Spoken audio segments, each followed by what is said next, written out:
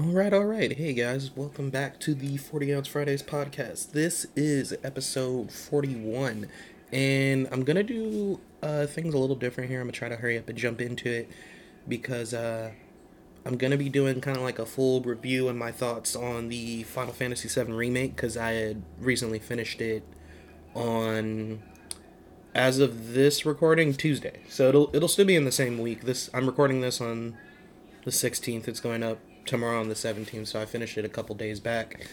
And I just wanted to get my overall thoughts on the review because there were differences and changes like they said there was going to be.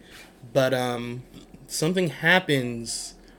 Some things happen in chapter 17 too, but it's mainly what happens in the second half of the ending, the last like piece of the game, the second half of the last chapter of the game. A lot of crazy shit happens. It's some shit that did not happen in the original. And while by the end of the game, they still end up, leaving Midgar just like in the original game and going about their adventure to continue on. And that's where the game ends. The steps taken to get there, there's a lot of different stuff that went on. So I wanted to, give a full review. And as we go down through the review, we'll get to the story parts and get to that part. So if you haven't finished the game, if you haven't played it, you don't want to be spoiled, I will let you know when we get to the point in the review where I'm going to start spoiling stuff. It won't be right at the start. I'm going to go over certain aspects of the game, the history of Final Fantasy and all that good stuff. Then we'll get into the story and the ending and what it could mean. So don't worry about that too much. But other than that, I'll let you know, and also in the description of the podcast, there should be, like, time markers for each section I go over and review. But before that, real quick, I just wanted to make a few announcements. Like, this week, since I didn't expect to be doing a review this long, so we won't be doing the Yu Yu retrospective again this week, but we will be doing another double one next week, which will be cool because we'll start off the Beast of Maze Castle, like the Forsaken Beast stuff, next week with 2 episodes. Then for episode 43, I plan to do kind of like a Bleach arc tier list thing since I went over all the current arcs in the anime while we wait for the Blood War arc to come out next year. And then episode 44, I'll finally be giving my thoughts on Keep Your Hands Off Hizoken because I've been trying to get that done forever and I just haven't gotten the chance. But also, let me go over my notes right here. I have a few things planned for games I want to play and review over the course of the rest of the year. So this is kind of like a tentative schedule. So like things might get changed around. I might do games in different orders depending on when I have the money or the opportunity to purchase them and play them. Shit happens. So we'll see what happens when we get to it. But for future episodes, things I have planned, one thing that's for sure happening are all the Fire Emblem ones because I own Fire Emblem, so I just have to play it. But here's the plans for game reviews and analysis and thoughts for all that stuff going over for the rest of the year. Fire Emblem, Three Houses Blue Lines Path.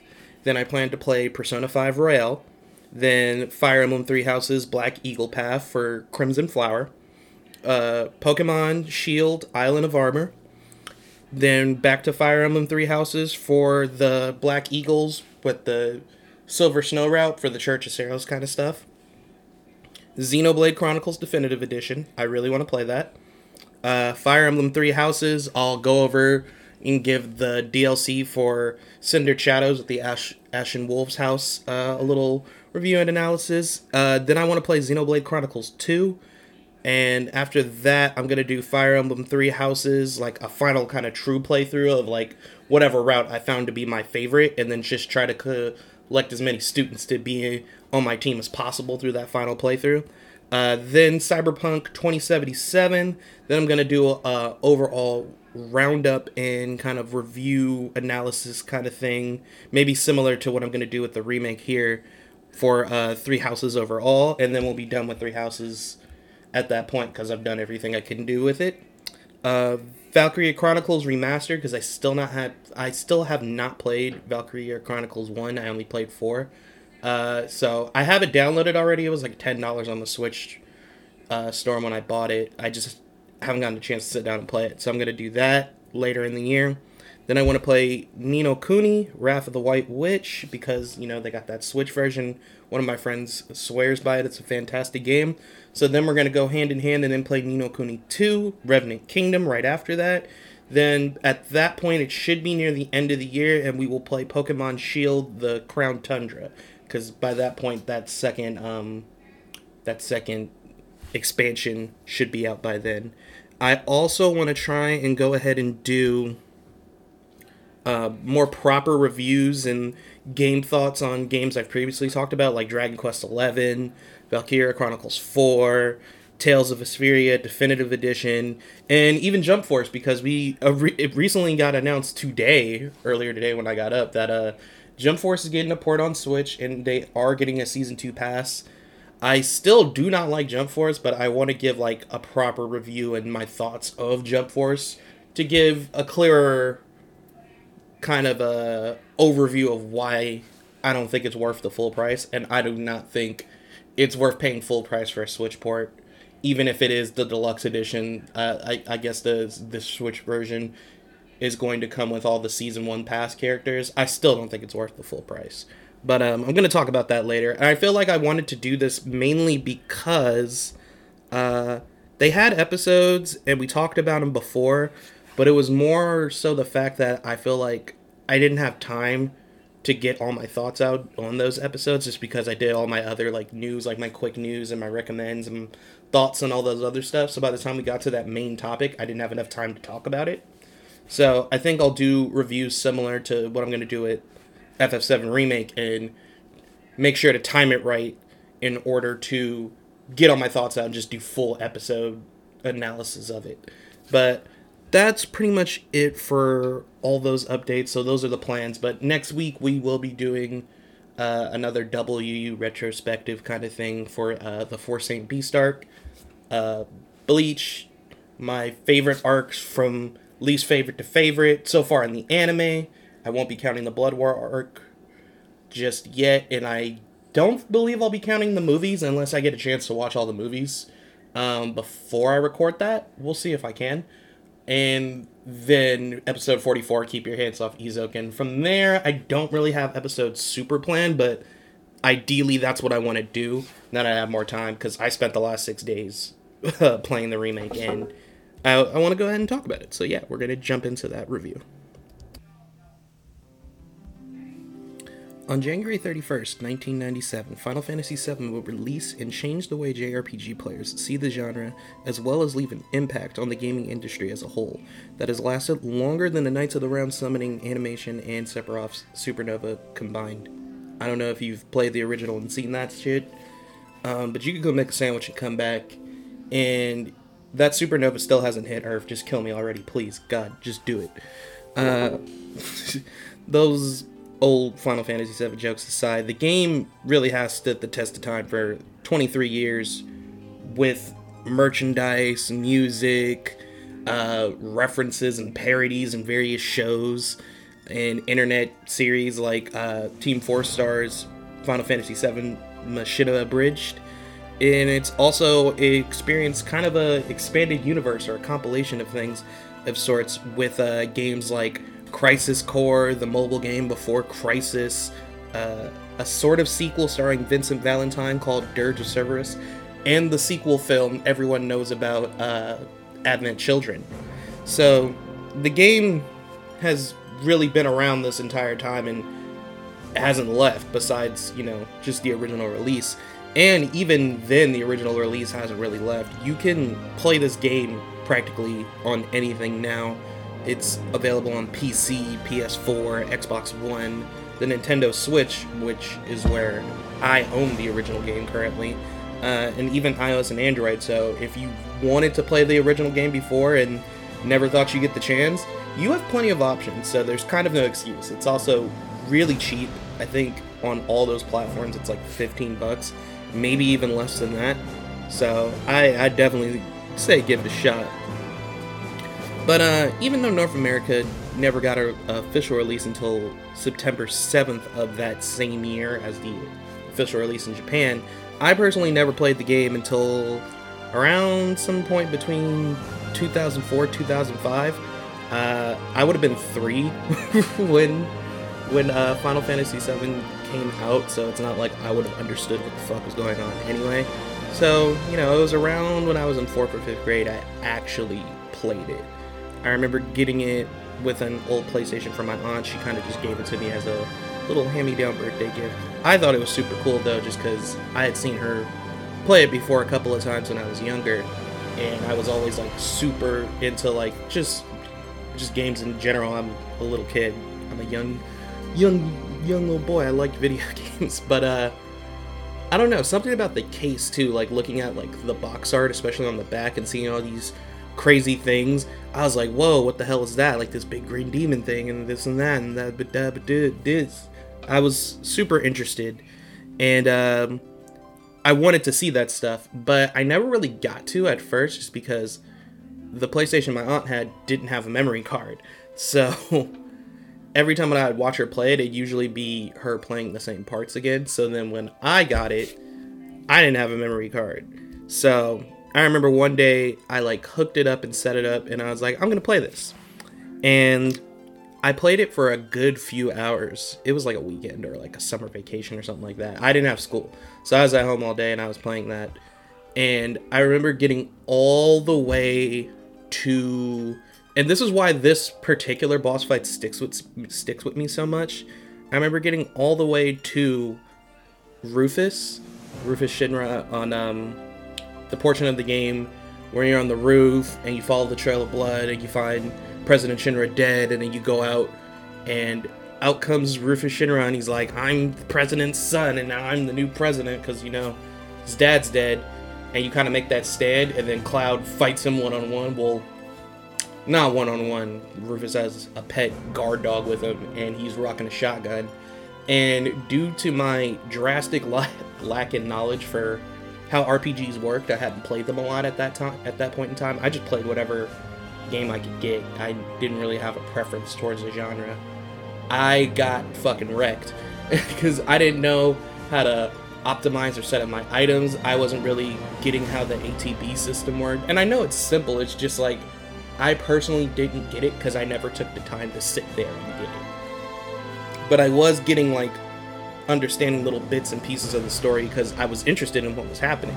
But I remember dying against Rufus, seeing the game over screen, and thinking, oh, well, as long as I don't turn the game off, it'll just leave me off where I was, because I had played plenty of games like that where I didn't have a memory card, but like mainly, you know, like fighting games and racing games like Mario Kart, where as long as you didn't turn the game off, everything you unlocked and all the progress you made would remain. I hadn't really played an RPG, so I didn't understand that, no, you need to save.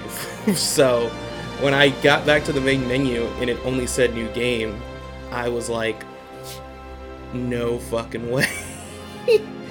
I didn't get, you know, the effort, and thinking back to it, it was pretty dumb, but it never really stopped me from, like, turning it on just to hear the opening music, and, like I said, looking at the artwork, and even putting in, like, Disc 2 and Disc 3, just to see, like, the little pictures, like, the artwork, promotional artwork that came up for the game.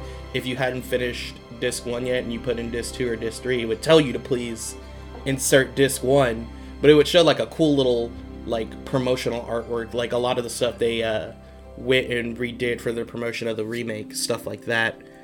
And, you know, seeing like that, like I said, seeing that giant green demon on the box, wanting to know who Sephiroth was exactly, and what was Jenova, what were the Cetra, because I wasn't able to play past that point because I died against Rufus and I didn't have a memory card. So it was kind of something that I just put on the back burner because I didn't feel like playing 4 hours again on any other day just to get there and fail because I couldn't save. So I wouldn't get that answer until around near the end of 6th grade. I finished up playing Final Fantasy Tactics Advance, which is probably the reason I like tactics games so much. And I remember a friend of mine was trying to sell a PlayStation memory card. I don't know why he was. Middle school kids are weird as fuck. But when I heard about that, it kind of clicked in my head. I was like, dude, I have a PlayStation with Final Fantasy VII. And it's not like, oh, why didn't you just buy a memory card, Kyle? Well, I have any fucking money. And It's not like we have money to just be like, here, Kyle, just buy whatever you want. We weren't like poor or anything, but video games are luxury, so they still are. I just have a job now. But I just remember like, oh fuck, I have a PlayStation, Final Fantasy. I can actually play past that point. So I was like, fuck, I don't have any money.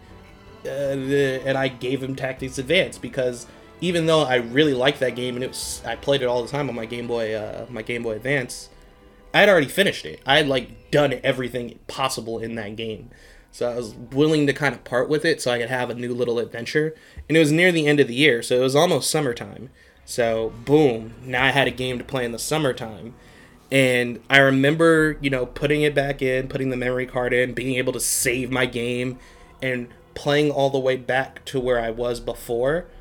And this time beating Rufus because I better understood how RPGs worked through playing like a few other RPGs here and there and Tactics, even though it's a different gameplay style. I understood like the terms and the logic, and I better understood the ATB system because I was older and I was actually paying more attention.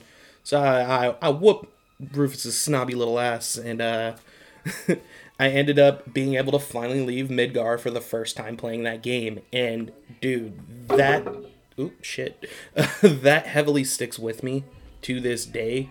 Just hearing that like music when you leave the city for the first time and seeing the world map, and you're just like, whoa, you just get to walk out here and explore now? Like, that's it? You just get to go? That shit was awesome. Like, as a kid, that like blew my mind. And even at the time of like playing that game, it was like, 2006? So, those graphics were already pretty outdated, but I didn't care because it was something I had been waiting to see for so long. I was so hyped to see it, and I don't think I really felt that feeling of like exploring a world like that in any kind of game like this, that child like nostalgic kind of like, whoa, this is fucking awesome, until I played Dragon Quest XI in 2018. And I think I've mentioned that before, like Dragon Quest XI really brought that out of me. But I didn't get to play the game very long from that point. I didn't even finish Disc 1 because at the time, my brother was still young. He was like a baby. And I remember I wasn't in the room at the time, or I was asleep or something. But he had like came in, either stumbled or fell, and plopped right down on top of the PlayStation. And he's young, he didn't weigh that much, but it was just the fact that he kind of fell on it, or collapse on it with like a lot of force. It like broke the case over the dish tray. I could easily put it back on, like snap it back on. It was just loose, but it also, that force went through and cracked the disc 1 of Final Fantasy VII. So I couldn't play it anymore. If you put in disc 2 or disc 3, it'd just say insert disc 1, but disc 1 was cracked and broken. Like a piece of it was chipped off and gone. So I could not play the game anymore, and I was so bummed, especially finding out later, because before I finished the game, like Air's Death and a lot of other stuff got spoiled for me. Later I found out I was almost done with Disc 1, so that shit was a bummer, dude. And I don't think anyone got it at the time, how like upset I was over it, because I was super into that game. And it was just something so new for me. And it was the first time I really like paid attention to a storyline and how things were written and how things went like that. At that point, I had already wanted to kind of do writing, but I think it was really at that point where I was like, I want to write. I want to do stuff like this. So I didn't actually finish Final Fantasy VII like officially fully all the way through until around college. It was about like 2012, so like mid that year when I started my first year at college, and I used some of my aid to get a laptop so I could do stuff for my classes from home and at school and all that good shit. And I got into emulators like the Game Boy emulator, the DS emulator, Des Moon, or whatever it was called, the PPSSPP for the PSP. And then I finally was like, dude, let me just try to cop a PlayStation 1 emulator, download it, figure out the kinks to get it to work right, and try to play Final Fantasy VII. And I managed to get it to work. the audio would clip sometimes, or like kind of stutter when it was loading up between like battle screens in like world map gameplay after the battle. So you would have to sit there and wait for it, but I did not fucking care because I just wanted to play the game again, and I was so happy to play it again. And I actually got to finish it. I actually got to experience all those moments like Aerith's death at the end, and then, you know, Cloud carries her in the water and lets her sink, and then it's like, insert disc 2. I did not play disc 2 that day. I fucking was like, nah, I'm good, fam. And I just stopped playing for the day because I was like hurt by that shit. Cloud and Tifa falling into the live stream, and Cloud piecing his memory back together of who he actually is, and Tifa helping him do that, getting introduced to all the other characters and their backstories. It was awesome. And then, of course, you know, the end, the one-on-one showdown with Sephiroth at the very end of the game, and seeing, like, Meteor being stopped by Holy right at the end, and knowing that Aerith was able to succeed, and Cloud and the gang saved the world. So, it's something that's, like, really, really fucking cool. It just always sticks with me. And when I think of JRPGs, like, one of the first ones I think of is Final Fantasy VII. And my experience with the game is, you know, only one of, like, countless that so many people have had their own, like, stories and experiences with playing this game, regardless of what year they played it in. I know some people that didn't play Final Fantasy VII until last year and just absolutely fell in love with it. And it's just a legacy that will always stand the test of time in the gaming world. I feel like it's one of the most iconic and impactful games, not only in the RPG genre, just gaming in general. And regardless if you like it, hate it, or love it, you can't deny that the game has this everlasting impact that's always going to be there. Like, you can't not say this game is iconic, you know? Like, that's like me saying One Piece isn't iconic if I didn't like one. I like One Piece. I don't think One Piece is... We talked about that. I like One Piece, but that's like me saying One Piece sucks, but I can't deny the fact that it's iconic. It's one of the highest selling manga series ever.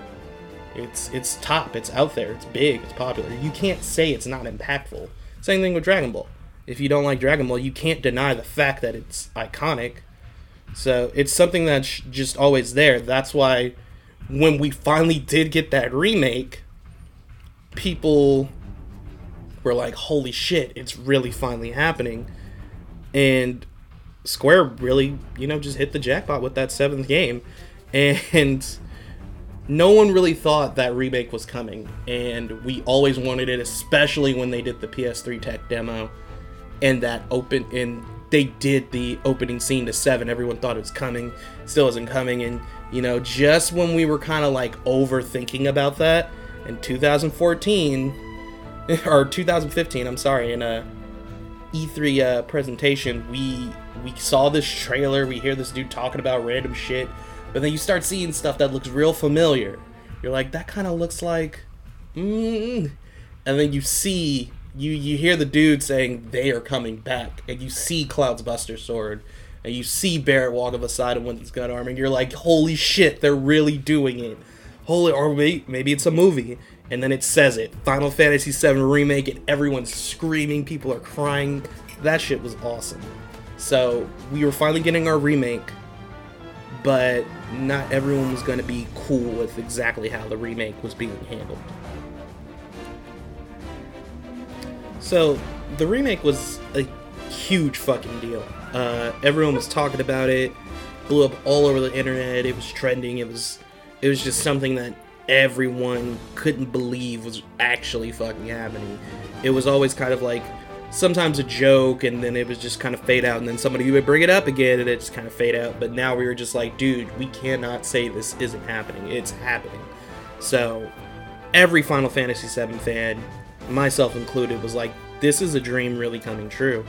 And we were all talking about how hype it was going to be to play all our favorite moments over again, seeing like the battle system redone and just kind of like this beautiful new graphical format, just thinking about how far technology has gone. And we were talking about it in a way where we already thought and knew it was going to be a one-to-one remake. And we were all ready for a remake. But most people, or a lot of people, were ready for that one-to-one remake of the original game.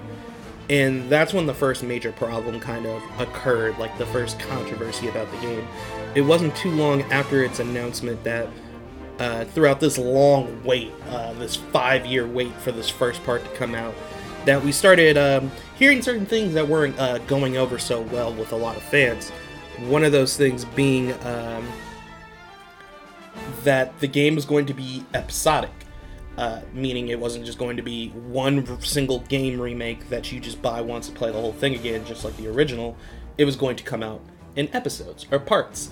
And currently in the modern day, especially at that time, we already knew how kind of like episodic games went, like Telltale games and stuff like that, where they weren't that expensive of games. You could buy the pieces each for pretty cheap, play a part, keep going, play a part, keep going. The thing that worried people about this is, when we heard the term episodic for the game, we were thinking about stuff towards those lines. Final Fantasy VII, the original game, is still pretty fucking big. So making that episodic meant, oh no, they're gonna try to fucking milk this game. They're going to milk the shit out of this game if they do this. That's what they're trying to do. And it was kind of like, uh-oh. That's a little worrying already. And then on top of that, that there would be changes to the original story. We kind of found out both these things, the episodic thing, and that there would be changes and adjustments and edits to the main original storyline. We found that out pretty quickly, like within the same time of each other. So that 1-2 punch really hurt the fandom and kind of really hurt the hype of the game. And you already had people from the jump, from that point, way early on in the announcement of this game, already kind of worried about what the fuck is going to happen with this. So you have this one half of the fans that are just like, yo, what the fuck? This isn't a 1-to-1 remake. You're going to release this game in pieces and pieces and pieces with all this extra DLC and stuff. And this was pure speculation. We didn't know if the game was going to have a bunch of extra DLC stuff that comes with it, how many episodes the games would be, how much the games would cost. This dude, they always start at the least desired times to do this. Like, regardless of what time I record, they're always it's like they wait for me to record. But where was I at? One half of the fans were pretty much like, yo, this is already a failure. We're kind of done. Or not one half, one part. They had another part of the fandom that was very skeptical and worried, but still was just like, we'll wait to hear exactly what's happening. And then you had people like me who were a little more open to change, I want to say. I personally was fine with them doing changes and adjustments and stuff to the storyline, as long as the core plot remained strong. Like, that skeletal core plot overall of Final Fantasy VII was still there. I didn't mind if they did changes to the story because it's a remake, so I'm like thinking like, okay, maybe they'll reimagine some things and do some other changes. The thing I was worried about was the episodic release, because I was worried about all the DLC and all the money kind of things they were going to try to charge us with. Because, like, let's say an episode is maybe like 4 hours long and they're like, $30 please. Be like, yo, what the fuck? Like, that's what I was panicked for, because I could totally see it happening, especially during that time where people were like really bitching about DLC content being just stuff that should already be in the game, especially when it's a game that's already been out for like over 2 decades and you're going to release it in parts. So it was questionable. But the more news we got, the less skeptical I kind of became, and the more open I was to the whole idea of an episodic release. Because at first we found out that, okay, the first part is only going to be the Midgar section. So initial reaction to hearing this for most people is like, yo, what the fuck, are you serious? You're bugging, right? You're lying. Midgar? That's it? Because originally in the original Final Fantasy, Midgar is the initial starting point of the game, but it is only like 4 hours of the game on average. It's like 4 hours. You leave Midgar and that's when the game really kicks up and starts. not to say Midgar is boring, I'm just saying when you enter the world map, your journey is surely beginning. Midgar is kind of like a prologue point, or a starting point for the game. So people are like, you're going to make one part years from now, and it's only going to be Midgar. But, you know, we start finding out that each part is planned to be kind of like its own full-length game. So thinking about that, going hand in hand with the idea that this is a remake with reimagined parts and elements to it, me personally, I kind of became more and more open to the idea, because I'm like, okay, well, if they're making each part a full-fledged thing, then I guess they're just going to try to flesh Midgar out and make it this bigger world than what it actually was. And maybe it'll be more or less linear. Midgar is sort of linear. Once you leave to the world map, that's when the game becomes more open world-like. And so maybe we would have more to do. Maybe there'd be more to see. Maybe parts would be extended for extra context. We didn't know yet. So, you know, things were still a little iffy, and then you still had those really deep-seated, like, people that just hated the idea of the remake because it wasn't a one-to-one remake and it was going to be episodic, who were looking for stuff every announcement to try to hate. There was false rumors going around that they were going to cut the cross-dressing scene in Wall Market, which was false. They kept that in and even, like, fucking emphasized it even stronger. It was kind of dope. We'll get to that, though. People were getting mad over, oh, they're going to change this, oh, they're going to change that. And, like, while some of it did get changed, a lot of it didn't get changed. And the things that did get changed were, like, very minimal things. And it sucks, but they were trying to make a big deal out of it to get more people on their cause. And it's one thing to be skeptical and, you know, to criticize something, especially something as beloved as this game, but it's another thing to spread false information or make a false narrative. And one of the biggest things was, shortly before the game came out, we got confirmation that while Red 13 was of course going to be in this part, because you encounter him towards the end of the Midgar section of the original game, he would not be playable in part 1 of the remake. So people were like, what the fuck? I don't want this game anymore. This sucks. You're just cutting characters off the roster. But people didn't take the time to really think that it kind of made sense why at this point Red 13 was not playable. The initial thought for me was, okay, well, the Midgar section and also people were spreading this narrative that Red 13 wasn't going to be playable, period, throughout the whole course of the project. They did not say that. They said during this part he would not be playable. And the reason why that makes sense to me is, in the original game, you meet Red 13, you have a little boss fight, you guys try to escape, you get arrested, or you get caught, thrown into a prison, this happens, fight on the roof with Rufus, fight on the elevator with Barrett Tifa, or Barrett, Aerith, and Red versus that giant robot, you escape on the road on the motorcycle thing, you leave Midgar. All that happens within, like, an hour in the original game. So it made sense for me in the remake that, yeah, by the time you meet Red 13, you're almost fucking done.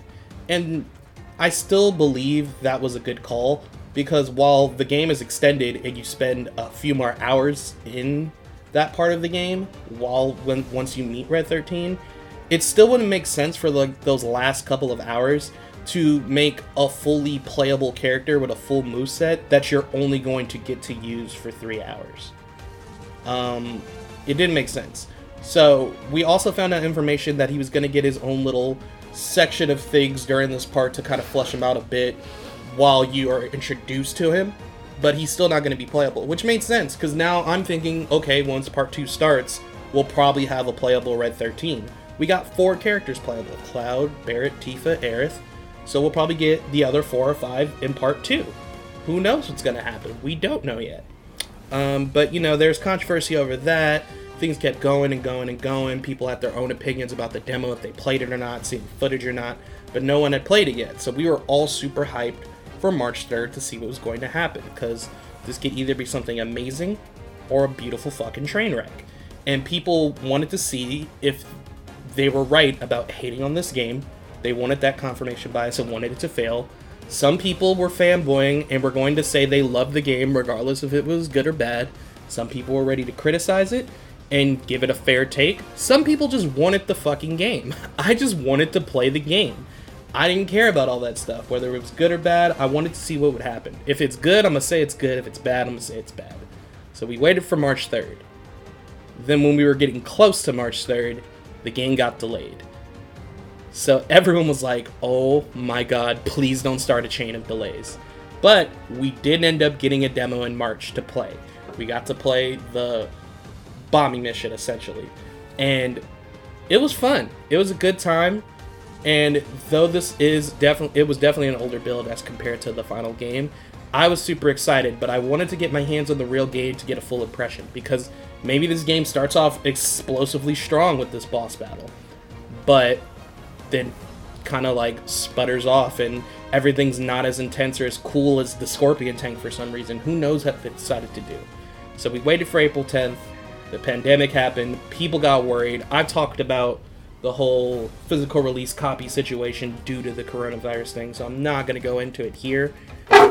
Shit, dropped my phone. But the game did indeed come out April 10th. If you had the digital version like myself, April 9th at 9 p.m. So at April 9th, 9 p.m. 2020, I popped the remake in and I started my adventure. Played it for 6 days straight, logged in about 55 hours. Still have some stuff to do even after I finished the game. And so let's just get into a review and talk about it. So we're going to break it down piece by piece, and then for the last portion we're going to talk about the overall story and the ending. So real quick, I want to talk about visuals, the audio, and the gameplay before we get into the story portions. So the first thing I want to talk about are the overall visuals, the graphics, the effects of like certain things, and of course kind of like an art style aspect of things. So just going over the graphics overall, this game is fucking gorgeous. This game is beautiful. It's as beautiful as they said it was going to be. It's as beautiful as we hoped and dreamed. In fact, it's more beautiful than we hoped and dreamed. Everyone in this game, every main character slash kind of like side character, everyone with a name and a specific design is fucking stunning in this game. I just want to start by saying that, except for Palmer and Corneo. They are ugly, but they should look like that. And Heidegger and Hojo. But you get what I mean. For the most part, these people are pretty. I was like, why is everyone so fucking pretty? We knew Cloud was going to come out looking like a pretty boy. He always has. Barrett has the most piercing fucking eyes I've seen in a video game character. I do not understand how or why they did it. But when he takes his glasses off and looks at you, it's like he's peering into your soul. And it's just like, why are you looking at me like that? Wedge is gorgeous. Shout out to my fat niggas. They made Wedge beautiful. Biggs looks like a young Charlie Sheen. Jessie is everyone's new best girl. And there's reasons why. She is stunning and she has a great personality. Tifa, we already knew. Come on now. There's no way they was gonna fuck that up. Aerith has this just charming quality to her. Even Rufus, when Rufus stepped off the helicopter in the fucking white peacoat and the slick back hair with a shotgun, I was like, nigga, why are you beautiful? Why is everyone here so beautiful? It was hurting my feelings. I was like, god damn.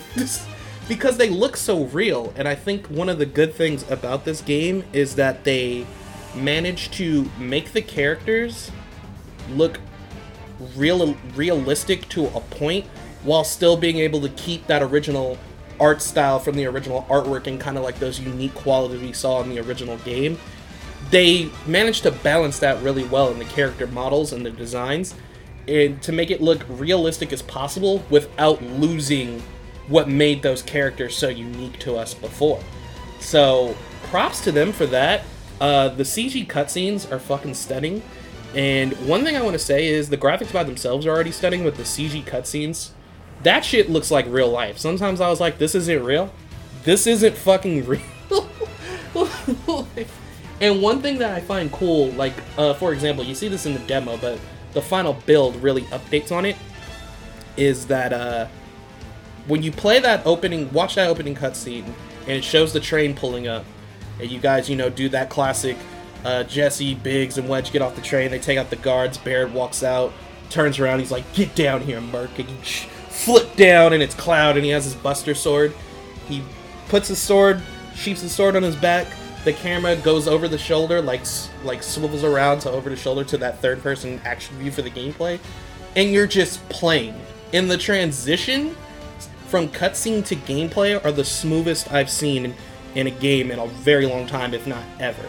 And like I said, I've said this before, games have done shit like this, before all the time. You've seen transitions from cutscene to gameplay like that, but the way this game does it is so smooth, you don't even realize you just got out of the cutscene sometimes. And the CG graphics are better looking than the actual gameplay, but the actual gameplay still looks so good, sometimes you don't even notice that change. And that's why those transitions are so smooth. It's not a jolting, daunting, like, ooh, those graphics went down.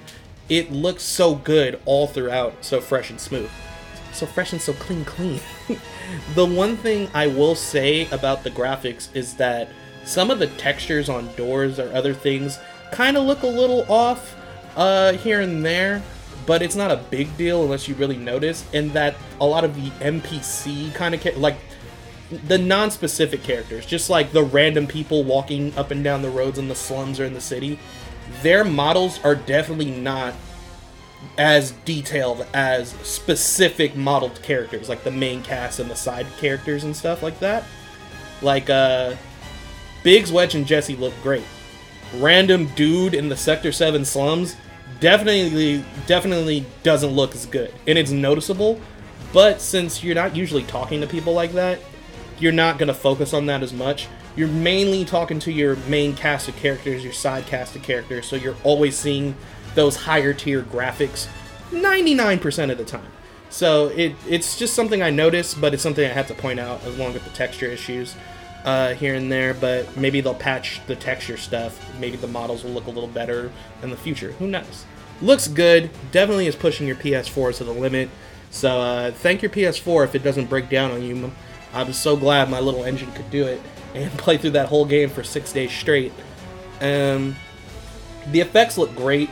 Sometimes when you play a game, the graphics look good, but stuff like explosions or sparks and shit like that don't look as detailed, or they kind of look like they don't fit along with the rest of the game. Everything looked like it fit together really well. You could tell they put a lot of love and dedication into making this game look good, to make the Midgard you imagine in your head look like how you wanted it to be in this game. So I gotta credit them for that. And one thing with the overall visual art style, one thing I really liked about the old game, the original game, is how they modeled the backgrounds and the models. Since they couldn't take up a lot of space for the actual game when they were making it, that game was already 3 discs, they had, the little 3D character models and aspects and things like that overlaid over kind of like these static 2D-ish backdrops for whatever areas you were in.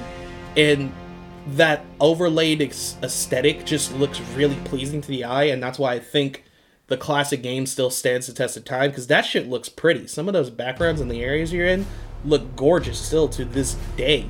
And one thing I noticed, I don't know if it was intentional or not, is when you're at higher elevations and you can look down at the slums when you're high up on the plate, or if you can see things really far in the distance at a high elevation, the stuff below, like the buildings and the landscapes, kind of look like those static backgrounds and those models from the older game. And I don't know if they did that on purpose or not, but it reminds me of that, and it kind of fits really well in the art style in the game, which links up with how they've upscaled the models, along with still keeping that quirky, unique nature that game that had. It still keeps the charm, so I think it just only adds to that balance. So the graphics in this game, mwah, fantastic. Audio, so we're going to talk about, voice acting, music, the sound effects. I just want to go ahead real quick with the sound effects. They are perfect. They work really well with the game. You don't want, cartoony sound effects with a serious game like this, unless it's like a joke enemy or something like that. And all the sound effects hit. You can feel the impact of Cloud slicing past someone.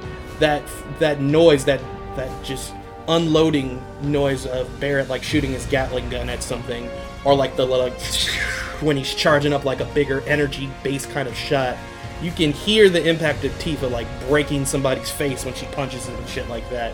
The only thing I miss is Aerith hitting somebody with her staff in the classic game and hearing that pong kind of sound, that's not in this game, purely because her fighting style has changed to be more magic-based, so she kind of stands back and shoots little blasts of energy at people. But it makes sense for the game, for the playstyles, and we'll talk about that in just a second. But sound effects, on point, and they match real well with the music. For the most part, the music really does set the tone. There's only like a few points where I'm like, they shouldn't have played this song here. The battle music always is hitting.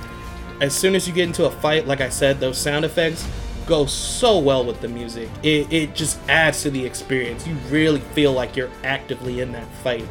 And one thing I really like is they kept the original soundtrack and, redid some tracks, updated them, re-recorded, of course, but they've also added new songs that go in the mix. So you have some of the old and some of the new in this new little mixture. And normally, sometimes that doesn't mesh really well, but the new tracks fit so well with the old ones. It's like it was just meant to be. One of my favorite songs to hear is the music that plays when you're in the Sector 5 slums. I don't know, there's something about it that just feels right for that area. And of course, you have the battle music. Like, that song, forever a classic. That battle music, they updated it. It just works with the epicness, especially when you fucking do like Braver with Cloud and it just impacts the ground. Everything goes flying. And you can also collect little minis, record CDs. It's kind of like a little collectible side quest thing you can do, and play them on a little jukebox. And these little mini discs contain like remixes of old tracks, some classic songs updated, things like that. So it's kind of a fun little thing you can do. Just overall, the music was good. The weakest aspect of the audio was the voice acting, but the voice acting is not bad. I will say that. I listened to, the dub track, of course. I've already talked about my opinions on dubs. I don't think every dub is great, but I don't think every dub is bad. This dub, for the most part, did a pretty solid job. I think all the voice actors fit... Oh, sorry, my coffee pot is turning off, so that's the beep. But all the voice actors, for the most part, fit the characters. There's only two that I was a little iffy about, and that's Sephiroth and another person. We'll get into that other person when we get to the spoiler parts near the end. We'll be getting into that in just a few minutes. But, Sephiroth's voice, I don't know. I feel like it isn't quite fitting. Maybe I just need to hear more of him, because he doesn't have a lot of dialogue in the grand scheme of this game, which is a good thing. You don't want to use too much of Sephiroth too early, and we'll talk about a little bit more of that, why he's around in this first section. But, I don't know, I feel like the older voice actor, maybe I just more preference to that voice actor.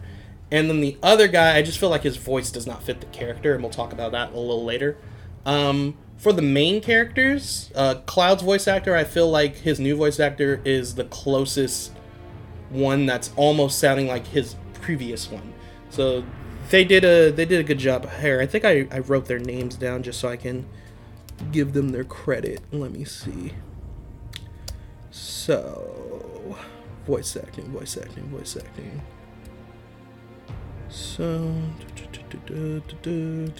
So Cloud is voiced by Cody Christian, and like I said, I feel like he's the closest to sounding like the original voice actor, in my opinion. I think he nails the character really well. Barrett is voiced by John Eric Bentley, and we'll talk more about Barrett's voice when I talk about his character a little more, because a lot of people off the bat didn't like it that much, as they found it a little stereotypical angry black guy voice, and it kind of is, but when you play through the game and get more sides of Barrett's character, I feel like the voice actor, Bentley, he does a really good job portraying Barrett's emotions through other things besides him just being mad, and I think the way he portrayed Barrett as a character with his voice work actually hit really well later game.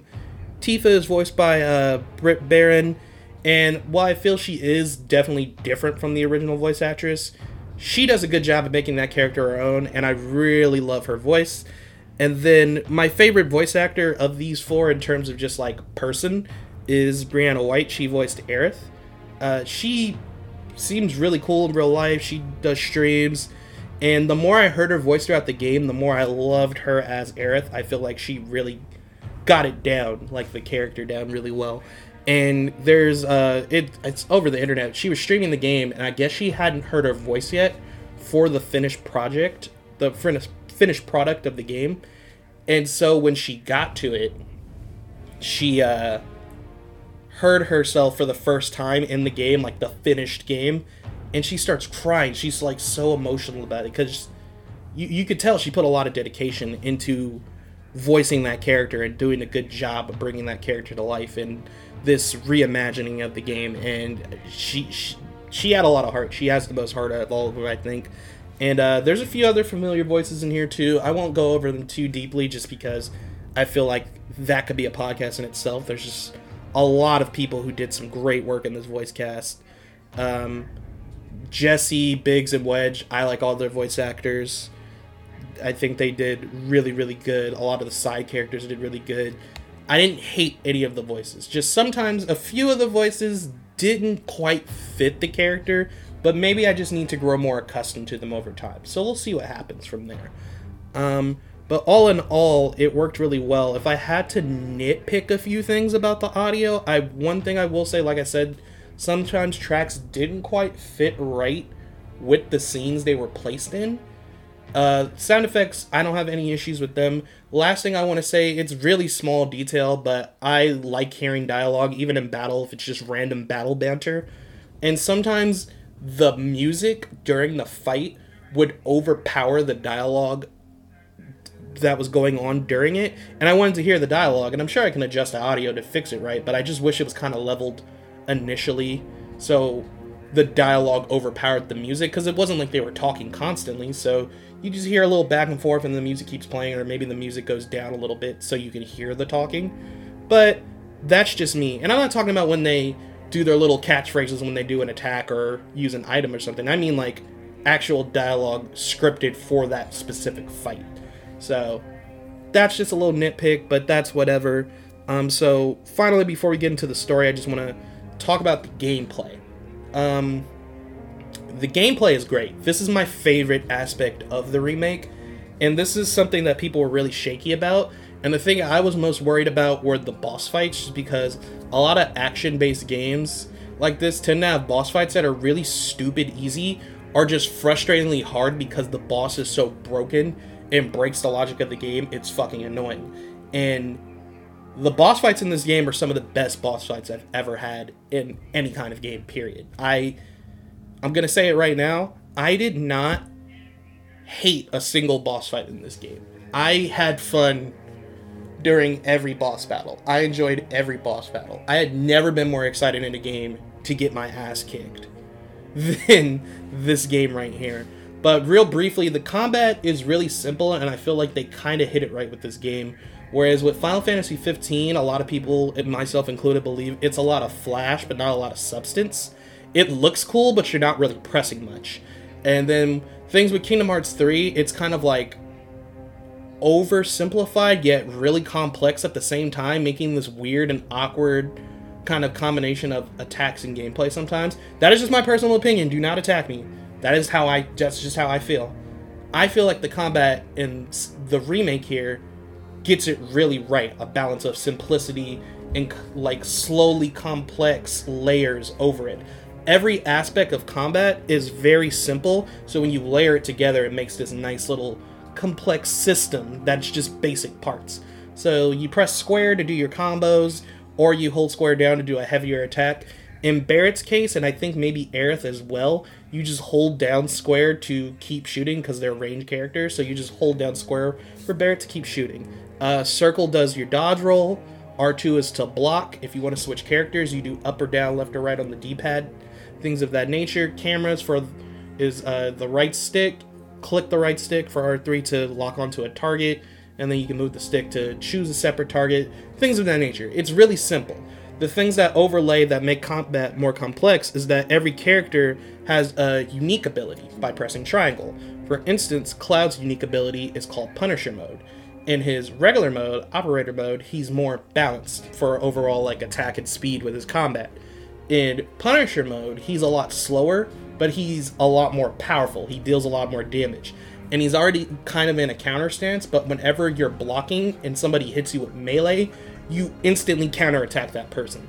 So his Punisher stance is perfect for like crowd control for melee enemies or just a melee fight in general, where you can't really attack that person initially because they'll always counter you. So you kind of have to counter them first, get them off their guard, and start comboing and hit them with powerful attacks. Barrett's is like an overcharged shot where he can shoot a powerful barrage of blast from his gun arm, but you cannot spam this move. It has to charge after every use. You can press triangle to forcefully charge it some more, so if you're trying to get it done real quick, you can do that again. So Barrett's gunfire, maybe brings an enemy down, staggers them, and then you finish them off with the overcharge. Tifa's allows her to overlay these powerful combos depending on how much of a charge she has from this other ability she has, and we'll get into that real quick.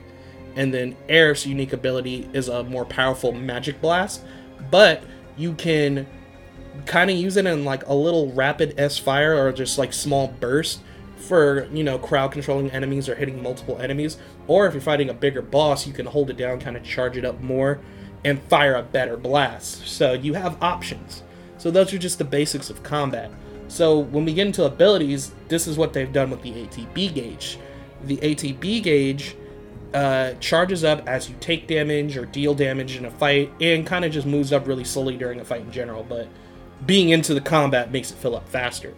When you get ATB gauges, you can use ability, spells, or items. So you press cross, or X. I'm calling it X. It's not fucking cross, Sony. You can do these, you can open up your command list. When you open up your command list, time kind of slows down, so you have time to choose what you want to do, figure out a strategy, and you can also choose these commands for your AI-controlled character. So you could switch over to, like, Barrett, and be like, Barrett, go ahead and set up, fire this shot to knock him over. Aerith, heal Barrett because he might need healing if he's out there in the open, and then I'll go in and finish him off with this attack. And you could set up these kind of plans and strategies to go along with your teammates through these commands. And these commands are what make things more diverse in the game, because your abilities are like special attacks. So Cloud's Braver, which was originally his level 1 limit break, is now one of his starter abilities. So it's just a powerful slash, or powerful kind of like sword flip slam down thing that causes a good chunk of damage, and it costs 1 ATB gauge. You have shit like, for Barrett, like one of his initial abilities is called Steel Skin. It costs 1 ATB gauge, and it prevents him kind of from being like stunned or knocked over from enemy attack, so he can stand there and kind of tank damage, which is what he's built for. Heavy HP, he has a good amount of defense, he has abilities that provoke enemies, so you want him kind of tanking damage and shooting back to fill up stagger gauges and shit like that, and then your other characters can set up other plans, back him up and heal him, things of that nature. So that's really unique how you can do that. Spells pretty much work the same way they have as in the original game. The materia system pretty much is unchanged for the most part, just slightly edited to fit the more action-based combat, and spells do cost MP and ATB gauges, but it is what it is. So the materia system still works. If you don't know about the materia system from the classic Final Fantasy game, real quick, there's orbs of magic, or condensed kind of like Mako energy in the world, and this is what forms materia. Materias come in different types, and they have different abilities when you equip them to your weapons and kind of like your armor and your gear. So the more materia slots a weapon has, the more materia you can equip. So say if I find a lightning materia, now I can use thunder, and let's say I find a healing materia, now I can use cure, shit like that. So you want those things equipped. Some of them also increase your stats. Some of them also give you extra abilities, like the steal ability, the assess ability, which is really cool. And also, they can amp your materia. Like, say, if I have an elemental materia along with my lightning materia, now my basic sword swings with Cloud deal lightning damage. So, say if an enemy is weak to lightning and I have that stuff equipped, even my basic attacks are going to deal a little extra damage and fill up that stagger gauge for that enemy. So now I don't have to waste ATB on a specific spell or move or something like that to help weaken it. So it's all about your setups, and it just adds to the characters who are already kind of diverse in their roles, and you can make specific builds. Barrett's kind of built as a tank, so you can add onto that tank kind of finesse. Tifa is definitely your fastest character. You want her moving around the battlefield and have abilities that fill up an opponent's stagger gauge faster, or fill up her ATB gauge faster, so she could keep dealing rapid successions of moves too quick for the enemy to stop. Cloud's kind of your overall balanced character. Do what you feel is best with them. And Aerith is your healer, your spellcaster. So you want her dealing damage in the back and healing and dealing out buffs to other people. It's all up to you, but you can do those kinds of things as well. So I'm glad they kept the materia system the same, because it meshes really well into the combat that they already have. Then of course you have your limit breaks. They're still around. They're still the same as you deal damage and take damage. Your limit bar fills up, and then you can do your limit break attacks. The only difference is limit meter does not stay at the level it was from the previous battle. So your limit gauge always restarts, because I'm pretty sure it stayed the same level regardless of a fight ending and continuing in the original game. It doesn't do that here, but it makes sense because it just fits the game a little better for its combat. So all that stuff being said, once you figure out all these basic layers and add them together, you have a really complex system of combat, but everything is very straightforward to learn. You can also learn new abilities by equipping new weapons. Equipping a new weapon for a new character gives them a new ability. They normally can only use that ability with that weapon equipped, but the more you use that ability, the more proficiency you gain with it. Once you max out your proficiency, you've learned that skill permanently, and then you can use any weapon you want and still have those abilities. Those are permanently linked to you. So that's something that's been done before in older games. Just another little thing that just adds to the layers of this as a whole. And that's what I like about the game. Everything is very simple to learn, and it's very easy to understand. But putting it all together and making your own strategies is where the game can kind of get a little more complex. Especially with the boss fights. In the boss fights, every boss fight is an event. They have phases. They have 3 different phases. They have different weaponry and skills. Each one has a weakness to exploit. Each one has something they could do against you. Every boss fight is unique, but every boss fight is fair. All you gotta do is figure out the weakness, keep up your momentum against that boss, and you will be able to take them down. So when you lose, you don't feel cheated. You feel like, okay, I just have to figure out exactly what this weakness I can exploit is, which is why assess materia is so cool.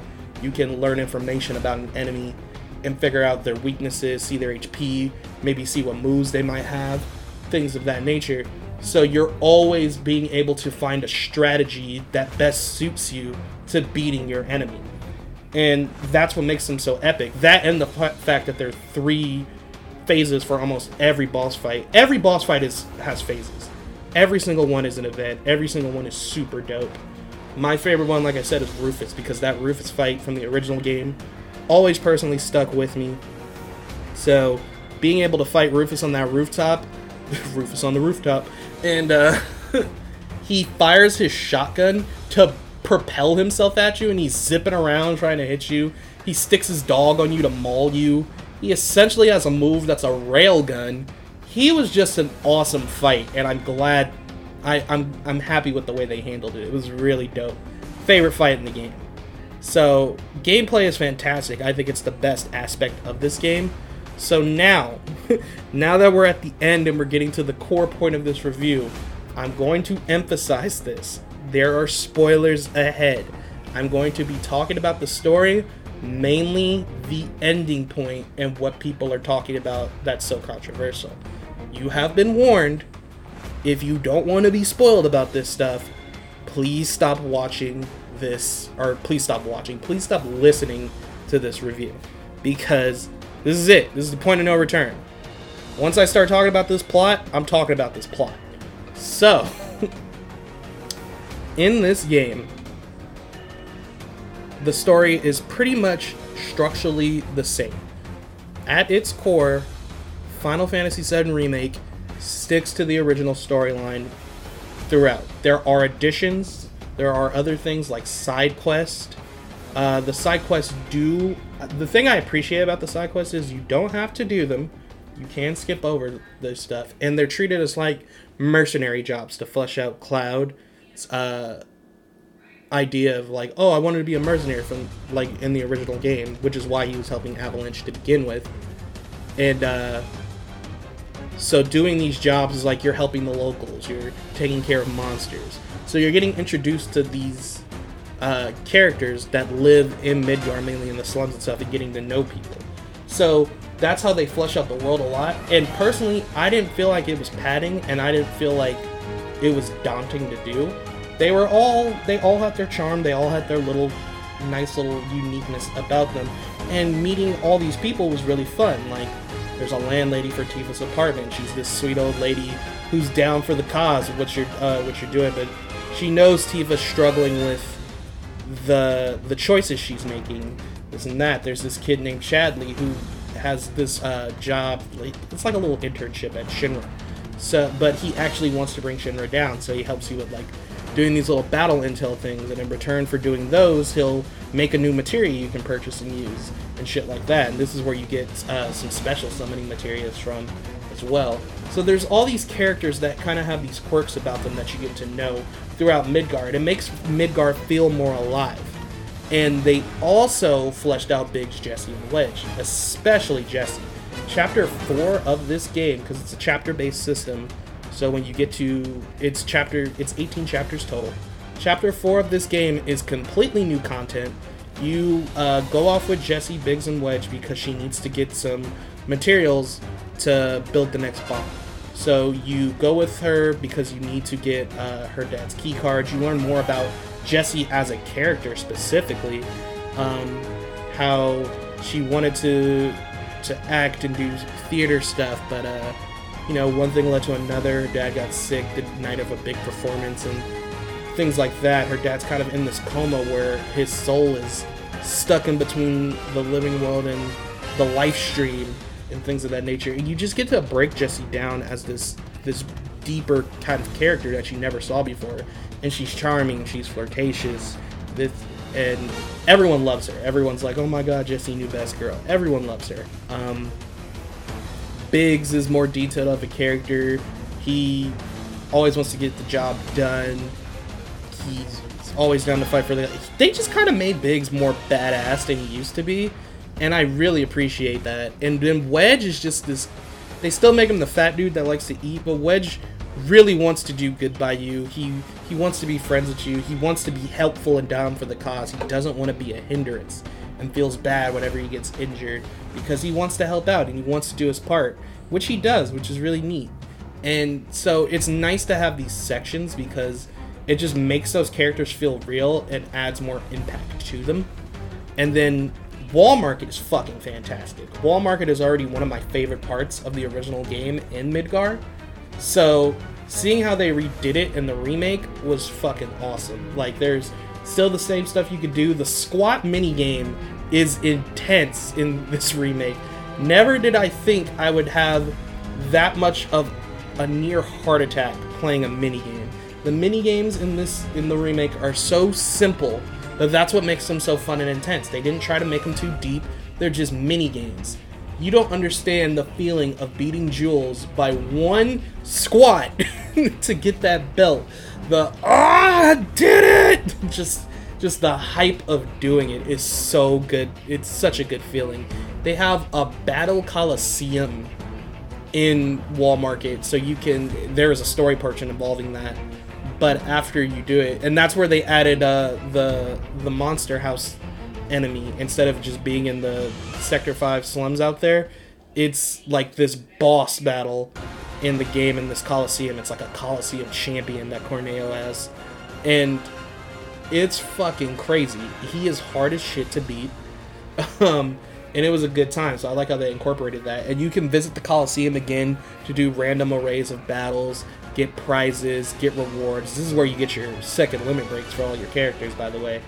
And you can do harder difficulties and harder challenges later on, shit like that. So it's awesome that they added that layer to it. There's like this massage parlor with this lady, Madam M. She's really unique. You have Chocobo Sam, who runs like a little Chocobo station. The Honeybee Inn. Oh my god. I love what they did with that shit. Because you still have to dress up like a girl to get into the mansion. But Aerith doesn't tell you that plan originally. You visit and there's this character that works there. Really famous. And there's this sequence where there's a show being put on at the Honeybee Inn. It's like this dance and musical number. And they throw Cloud on stage to dance with this dude because you have to prove your worth if you want to get that invitation to get inside. So it's like a dance show minigame, and you are not prepared for this shit. There's a practice thing that happens before it. They do not prepare you for what happens in that dance, that actual minigame. That shit was intense. But you get your dress, you get to go into... They still have all that stuff and all those aspects. And just chapters get more fleshed out. The mission to bomb Sector 5's Mako reactor is like 3 chapters long. And you think it would feel like it was dragging on. It does not. Every part of that feels so fucking epic. And you're just like, oh my god. Because you're just going and going and going and going. So each chapter is really high paced and intense for that mission. And it makes it feel more heavily like a mission. So I really appreciate all the ways they've expanded the storyline and added things to certain chapters, certain portions that were shorter. The train graveyard in itself is one whole chapter, and it's fucking cool. I liked playing in the train. It was cool as hell. But let's get to the major changes, and that is the story's controversial ending. Oh, but one last thing I want to say. Barrett's character. I feel like they did a great job once you finish playing through the part. When the game starts off, he does kind of feel like this angry Mr. T stereotype, especially with his voice. But the way the voice actor portrays the character in moments of like, when he gets back and he sees Marlene, you know, his daughter, and he's just so kind and loving to her, and he's like this big soft teddy bear of a dude, and he like reads to her and he's just like, yes, and he's this kind-hearted dude. He feels a lot more gung-ho in the mission to stop Shinra. He gives all these crazy speeches. He feels like a really strong and noble kind of leader-esque character for Avalanche instead of just like this angry black dude that always yells. And when you get to those moments where he's actually showing his feelings, I think the voice actor that portrayed him did a fantastic job. When the plate falls on Sector 7, amazing. The emotions, like when Cloud's like, Marlene might still be alive, and Barrett's like, are you sure? And just like, he executed that character very well. He portrayed Barrett in a way that I feel was fitting of the character, and that's personally for me because Barrett is my favorite character in Final Fantasy VII. So at first I was a little iffy, but once you break down that character and get into those deeper layers, he did a fantastic job. So bravo to John Eric Bentley. I think you did a fantastic job. If you disagree with me, I feel like play through the whole game and look at Barrett's character. There were some lines that were really awkward, like when the plate is activated to fall and he screams out, "What have you done?" Like, it sounds really awkward, but I feel like some of the dialogue might have been a little weaker, or maybe he just didn't have enough character direction. But I feel like he channeled Barrett perfectly. It's how I pictured Barrett in my head. Like, on the outside, he's this tough, angry black dude that's loud and does this and that. But on the inside, he has all these emotions and feelings, and his reasoning for why he joined Avalanche and why he's doing what he's doing is really strong. And it's a strong conviction to him. And the way he speaks with other characters, how his tone of voice goes down. When he takes off his glasses and he does have those, you know, those piercing eyes, it just fits the character. You can see that kind heart when you look Barrett in the eyes. So I like that. So I just wanted to bring that up. But let's talk about the ending. So the game pretty much goes straight forward the way it was. There are numerous changes, mainly being the constant appearance of Sephiroth. And at first I thought, okay, well maybe they're just more so emphasizing Cloud's viewpoint of how he keeps seeing these visions of Sephiroth here and there and everywhere. And maybe they're just emphasizing the fact that it's fucking with his psyche. So maybe they're just taking those points earlier in game and making them a bit more intense than they were in the original. That's how I always took it. Until you get to a point where you see Jenova, just like in the original game, it's just big and more epic of a room. And Sephiroth is there. But this time, it's not only Cloud that can see him. Everyone can see him. Everyone's like, holy shit. And it's like Sephiroth. And so you're like, okay, wait, so he's actually there? Or is this one of these like clone bodies acting as Sephiroth? And his body, because his body should still be in the live stream. Like, or crystallized up, like in the original game. So it was weird. And then like, you actually fight a piece of Jenova in Chapter 17. And instead of finding President Shinra dead in his office chair, like in his main office, he's still alive, hanging off the side of the roof outside, and Barrett wants to drop him, but they save him. Then he pulls a gun out on Barrett, and then Sephiroth shows up and stabs President Shinra then and there, and then he stabs Barrett. So you're just like, what the fuck? Are they killing? What? And then you fight like a piece of Jenova, and it's just like, you're not supposed to fight this yet. This didn't happen in Midgar. But then we got to talk about the Watchers of Fate. The Watchers of Fate are those ghost things that you've been seeing floating around in the trailer. And if you played the game, you already know what the Watchers of Fate are. Pretty much what these things are, you find out later in game. They're pretty much kind of like these guardians of the planet, kind of like these guides that make sure everything that's supposed to happen within the timeline of the planet happens. They make sure that the timeline isn't deterred or changed in any way. So whenever you see them, when you think about that, you kind of start to notice every time they were interfering, it was when something in the main plot from the original game was going to change. Originally, or in this remake, Barrett wasn't going to have Tifa or Cloud go on the mission for Sector 5 because Tifa was having second thoughts and they didn't want to play Cloud anymore, so they weren't going to go. That's when those spirits show up. And during Chapter 4, Wedge gets injured, so now Cloud has to go. And then at the start of Chapter 5, they're attacked by the spirits and Jessie gets injured, so now Tifa has to go. So it kind of forced them to go on this mission to keep the timeline going the right way. In the church, when you first meet Aerith, in the original, you don't fight Reno. But in the remake, you do. And when Cloud is about to finish him off, the Watchers come out and carry Cloud and Aerith out of that room into the back where the next sequence of the game is supposed to take place. You're not supposed to kill Reno.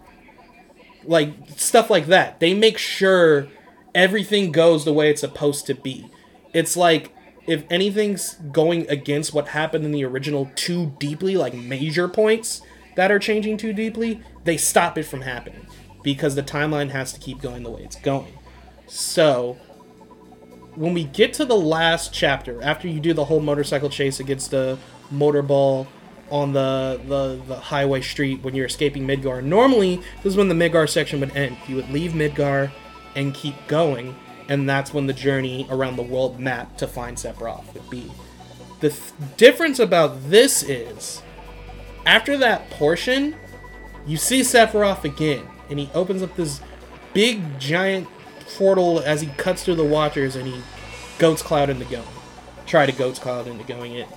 So now you're just like, what the fuck is happening? And then Aerith opens up a doorway with the Watchers on her own, talking about if they go in here, they might change fate. But this could change the fate for their future and even change who they are as people. So you're just like, what the fuck is happening? So you go inside and you're transported into this weird, crazy, like, twister, and Midgar is wrecked and everything's flying in the air and there's debris everywhere. And the Watchers kind of form into this giant boss Watcher that looks like the first boss to a Kingdom Hearts game. And I shit you not, you have to fight this thing. So as you're running over to fight it like these other Watchers kind of cluster together and form into a sort of a spirit, or these three like spirits, like these three kind of Watcher sub-bosses. But if you look at them closely, one of them uses a sword, one of them uses a gun, and one of them just fights with their fists. these seem to be representations of Cloud, Barret, and Tifa, maybe from a different timeline, because if you analyze them, it says they come from a future timeline, and they're here to make sure things go the way they go. So you're pretty much fighting the Watchers, and you're pretty much fighting against fate. So after you defeat them, you end up in the end having a final boss battle against Sephiroth. Yes, correct. You are fighting fucking Sephiroth in the Midgar portion of the remake, which never happens. You don't even see Sephiroth in the Midgar portion of the game in the original. Never. You don't even get a flashback of him, I believe, until after you first leave Midgar. So this is different. This is very fucking different. For those who haven't played the original, none of this ever happened. So after that, you fight against Sephiroth, and I'm not gonna lie, these boss fights are epic. The final boss fight against Sephiroth is amazing, but it's so weird and out there. So then you beat Sephiroth, right? But you didn't beat him, you just kind of beat him in that boss fight. And then you shut everything down. The Watchers are trying to stop Cloud from landing a finishing blow, but, you know, the team stops the Watchers from getting in his way as he does that. And then Cloud and Sephiroth are transported to this weird looking space kind of area, and Sephiroth refers to it as the edge of creation. And this scene is very reminiscent of the actual final clash you see in the original game of Final Fantasy VII, where Cloud's like floating down from the air and you see Sephiroth below him, and they have that final one-on-one duel where the camera flashes back and forth between them. They reference that fight from the original game. And you see a cutscene of Cloud fighting Sephiroth, and Sephiroth just beats him. Cloud's not ready, and he does this cryptic. Sephiroth gives these cryptic words like he has been throughout the whole game, just like, "Oh, I need you, Cloud. Da da da. This and that. Blah, blah, blah. I need you to change everything. I will not end, and you won't end, and this and that." So Sephiroth leaves, and then eventually you leave. And then the game shows, like, the Watchers kind of dissolving away and turning into, like, these sparkly lights of dust. So essentially, you've changed fate. Like, you and the team have changed the course of the game. Because you've also been getting visions of, like, flashes of moments from the original. Like, you see kind of brief flashes of shots that is clearly the scene where Aerith dies in the original game. You see a shot of Red 13 running, but it's reminiscent of the end credit scene of the original game where you see Red 13 running with his cubs, and you see like Midgar, but it's kind of like a ruined city now and the world's different, so it's deep into the future. You see visions of that throughout the boss fight when you're trying to defeat the Watchers and change fate, so it's like, what the fuck is going on? Also, they show flashes of Zack. That is correct. This is the voice, and this is the other voice actor I feel didn't fit the character well. They show the scene of Zack's last stand from Final Fantasy VII Crisis Core, where he fights the 100 soldiers and then, you know, dies afterwards, and which forms Cloud's character complex where he takes on that persona of Zack and leads to the event starting Final Fantasy VII. So they show that scene before you go in to fight the Watchers of Fate. And then after you beat that, and as Zack's fighting, you can see the Watchers all around them, but it seems like only certain people can see the Watchers of Fate. Like Aerith only could, but then when Aerith touched Cloud, Cloud could see them, and then later Barret and Tifa could, and then Red 13 could. So everyone linked together eventually could see them. And Rufus also could, but I think that's because he fought with Cloud, so he was able to view that as well. And so it's really weird how it works, but I'm gonna get into what this ending could lead to. But after you beat you beat the Watchers, and then it goes back to Zack. Zack has beaten all the soldiers; they're all on the ground. He's beaten and bruised. It's supposed to be his final stand. There's a loud boom behind him, and he looks off at Midgar. The Watchers were surrounding Midgar the whole time before that fight, in that flashback timeline world wherever Zack was. But he could not see them. So he doesn't know what that boom was after, which was the Watchers dissolving away into that golden light. And then it shows, you know, people in the Sector 7 slums starting to rebuild. It shows Marlene, you know, watering plants because she's with Aerith's mom back in Midgard, like Elmira, she's with her. Biggs lived. They show Biggs at this little orphanage in the Sector 5 slums living. And it hints that Jessie might have also lived because people feel like they could see her glove on the table next to where Biggs was laying. So maybe she did, maybe she didn't. We don't have confirmation. Wedge survived, and you find that out in Chapter 13 of the game.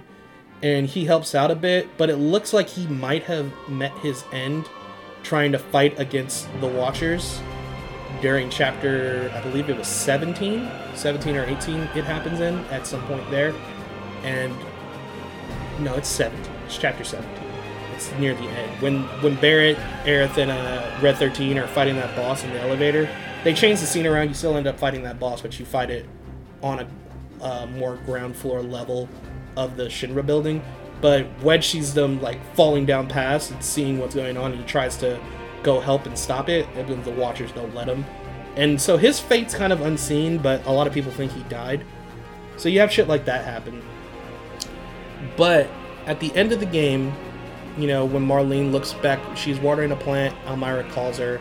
She looks back at the plant like somebody was calling to her. And then it cutscenes over to Barrett's hand reaching out like, you know, Marlene, I'll be back. And it shows our cast looking off at Midgar, far off, because now they're leaving Midgar. So the story seems like they're exiting Midgar to go stop Sephiroth, just kind of like how things in the original game were when they were leaving, except the goal is more already exact to stopping Sephiroth, whereas before it wasn't exactly that quite yet, but they were on their way to figure out what Sephiroth was doing. So as they're leaving, it flashes back to Zack's timeline where he, like I said, he won the battle. There's that big boom in the golden light. And the game kind of makes it allude to maybe fate changed so much that the Watchers didn't interfere and Zack lived. I personally don't know if he did or not. A lot of people take this as Zack surviving.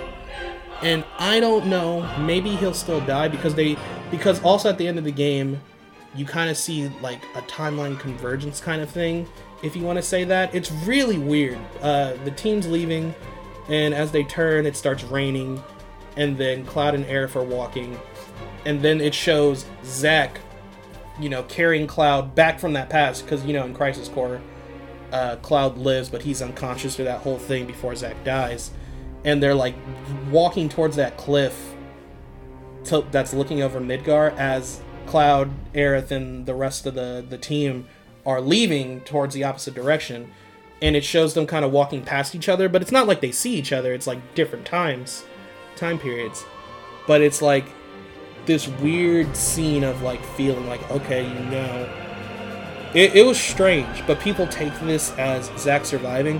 I don't personally yet. I could easily still see Zack dying, because I feel like Zack living is going to change too much, because the whole portion of the story where Zack dies and Cloud kind of goes through a mental breakdown and takes on Zack's persona wouldn't exist if Zack lived. So what's going to happen with Cloud's character? Is this what Aerith was referencing in terms of if we do this now, we will be changing ourselves?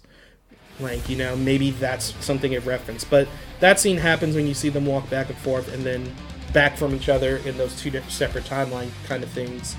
And then Aerith looks up at the sky and she says, oh, I missed the steel sky. And as it reaches up at the clouds, it says, the unknown story will continue, roll credits. And that's how the game ends. So, this shit is weird. And a lot of people have very mixed feelings about how it went down. So, let's talk about some theories that are going around that people have about this ending and how it can be interpreted for the future of the series. So, a lot of people hate this ending. A lot of people hate these changes. A lot of people thought this was completely unnecessary. This whole fate thing and timelines and all this. They're adding too much convolution to the Final Fantasy VII world. And they hate it. They want Nomura fired for what he's done. This and that. Personally, I think y'all need to calm down. Stop saying people should be fired because you didn't like that. You just don't like if you don't like the ending, if you don't like the game, that is perfectly fine. I agree with that. But also some people that didn't like this, and then people say, well, you know what, I thought it was okay, or I liked it. They get like attacked and vice versa. People that don't like it get attacked. Can we all just express our opinions without fucking arguing? It's a weird addition to the story. I will say that. I'm okay with it purely because I was already going into this game feeling like it was going to be a reimagining of a lot of things, and things are going to be changed around, things are going to be added, stuff like that. I already kind of expected stuff to happen along these lines. I didn't expect what happened with the whole Watchers of Fate deal to happen. That was some wild shit. But I was expecting stuff to be different, so it didn't impact me too negatively. But at the same time, I didn't really love that portion. Like, the boss fight against Sephiroth and all that other stuff was cool, but I feel like the way they executed this idea with them changing fate, essentially, changing their fate, it was really weird. I feel like they could have executed this idea better if they were going to go ahead and do it, and I feel like they could have done this in a better way than they did. Because, yeah, the Watchers have been there throughout the whole game, but I feel like the build-up into, like, that giant boss fight against, like, these Watchers of Fate was really just sudden. It was like, what the fuck? Like, it just kind of came out of nowhere, and there kind of wasn't enough build-up between, like, what the Watchers we perceived were and that boss fight against the giant, heartless-looking fusion of Watchers. So, regardless of how you feel about the ending, it is what it is. And pretty much this kind of makes it more up in the air for the future of the remake project. Because now, since they've defeated the Watchers and are now changing fate clearly, things could be very different compared to the original game from what's going to happen now. Because now, fate has changed. Do I personally think the Watchers are gone for good? I don't feel like they are. I feel like they've just defeated them now. For now. I don't think the Watchers are gone permanently. And the reason I think that is because if they come from the livestream and they represent, like, you know, the planet and moving fate in the way it's supposed to move, I don't think they could be killed. And if they know all these timelines that are from all these timelines linking together and all these different futures, I feel like they're kind of like infinite or an eternal thing within the life stream as long as the life stream is around. So I don't see them like vanishing. I feel like we beat them now and change the course of fate for this moment, but they might try to come again and force us back on the original path. And so there's still a lot of stuff to cover, like why is Sephiroth already really here, what he shouldn't be, because literally he shouldn't be. Like, the real Sephiroth should not be here yet. But the way the game was showing stuff off, that had to be him. Like, for real, that had to be him. It couldn't have been like a piece of Genova that like shapeshifted into a form of Sephiroth and was representing him. It just was like all signs kind of point to it being him. And so there's a couple of theories already going around. So regardless of if you don't like the game or if it's ending or if you like the game's ending or whatever, I'm just going to go over a few theories and then I'm going to briefly go over what I think could also be a possibility. And then we'll just round things up from there. So the main thing we see talked about online is that the Watchers of Fate are kind of like this meta representation of the fans, or the idea that the remake should be an exact remake and go the exact course of the story it should go from the original. It should be exactly the same. That's what people perceive the Watchers to kind of represent in a meta state of mind, like outside of the story. And the characters fighting against Fate and the Watchers of Fate and all of this stuff is more of a representation of Nomura and the team working on the remake, making changes and doing alterations to the story for the remake. Now, I understand if people hate this and dislike this because they're changing the main story of this classic beloved game. It makes complete sense. But for me, you have to understand, me personally, I was expecting this stuff to happen. This is definitely a reimagining of the story. People are like, they false advertised it, it's not a but they didn't really, because in interviews they said they were going to reimagine a lot of parts and do a lot of additions. They made it clear that a lot of stuff was going to change, but they also made it clear to us that they were going to keep the core bits of the Final Fantasy VII Remake, which is why I put in the Final Fantasy VII Remake, which is why I personally think that in terms of the core plot, we're still going to get certain major moments. And I'll go into that when I bring my own kind of like idea of what might happen for the future of these games later. But anywho, so that's the idea of that. So when the main cast defeats the Watchers and changes fate, essentially that is the representation of like from here on out in the project, all bets are off, anything can happen, and the plot could be completely different. That's what people think might happen. And it's very likely that it could. That's a strong idea, that's a strong theory, and there's a lot of proof backing it, mainly the idea that Zack is alive. I still don't think Zack is alive, and if he is alive, I don't think he's alive in the current timeline, the remake timeline. I think maybe another timeline opened up, and I kind of don't like that either, because changing fate and time travel and stuff, it could work for the remake project, but at the same time, you don't want to do too much with that concept. I feel like very few stories can handle time travel really well. I think the games that do it best are Chrono Trigger. Chrono Trigger did time travel the best out of any storyline I've ever seen, hands down. And Dragon Quest XI, for the third act of the game, like the end game, third act for the true ending, they handled how the time travel kind of thing worked in that game really well. And when I do like a better review of that, I'll go over why I feel that way. But they could do it, they just have to be careful. Because I don't think it's too convoluted yet. It's very straightforward to understand what the Watchers represented, what they were trying to do, and fate being changed. I think that's straightforward enough. It just didn't feel like Final Fantasy VII, which is what a lot of people have a problem with. And that's the thing I believe could have been better. They could have executed this idea of changing fate to show that this game is a reimagining and an alteration of the main story a lot better than having that kind of Kingdom Hearts-esque scene. But you know how Nomura is with his fate plot lines kind of stuff. But I'm welcome to the idea. I just hope it's handled well. And if you're not, that's fine. I understand wanting the classic storyline. But that leads me to, well, what about Sephiroth? A lot of people think this Sephiroth is not the Sephiroth from the remake timeline. He's from the original timeline.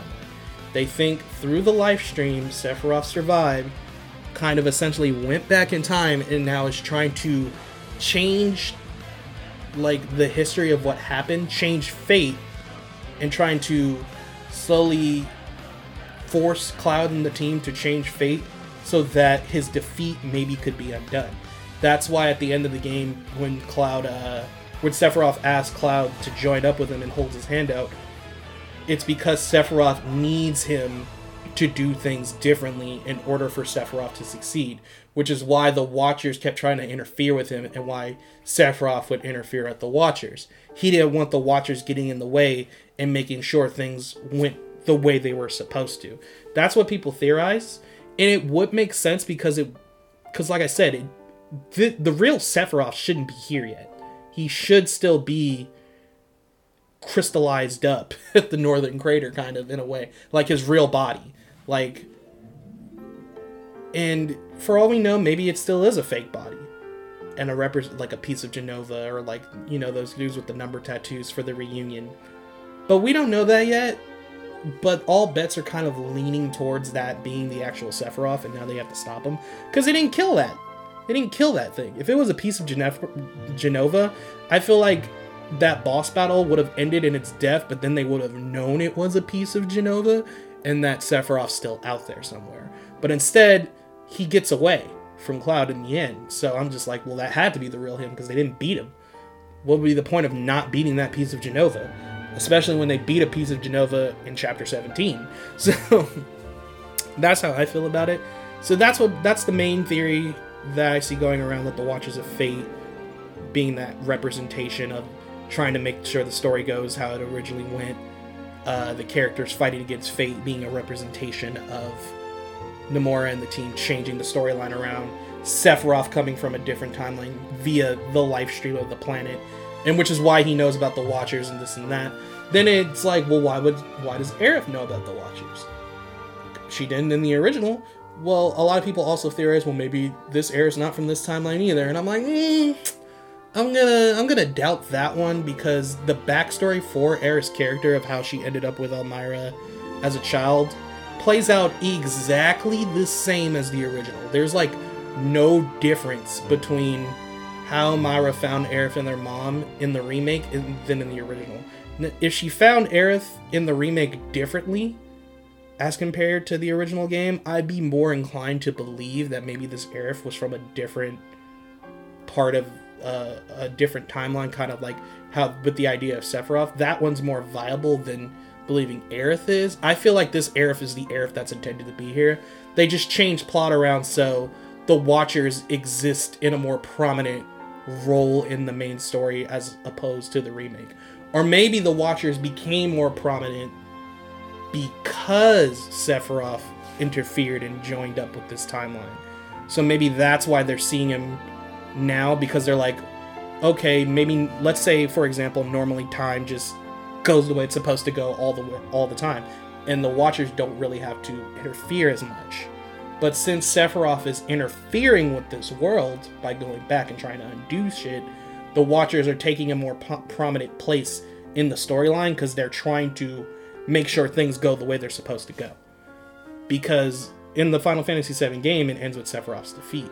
But what people are thinking the remake is going for is kind of like it being like a remake, reimagining, sequel-esque kind of thing to Advent Children.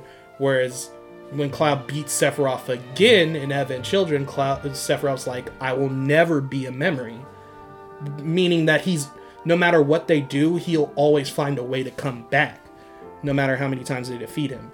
So maybe the remake project is going to lead to Sephiroth, trying to undo his initial defeat, and then due to the main cast changing fate, it's going to lead to Sephiroth being defeated permanently to a point where maybe he's completely destroyed and can't come back, which is something I believe could happen. Like, fates change, so they still beat Sephiroth, but this time Sephiroth will be gone for good. Like, there's no way he could come back.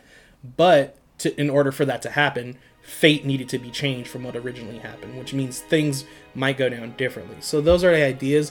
My big theory or idea that I think is going to happen is kind of, it made me think back to JoJo's Part 5. So spoilers for JoJo's Part 5 if you haven't watched that.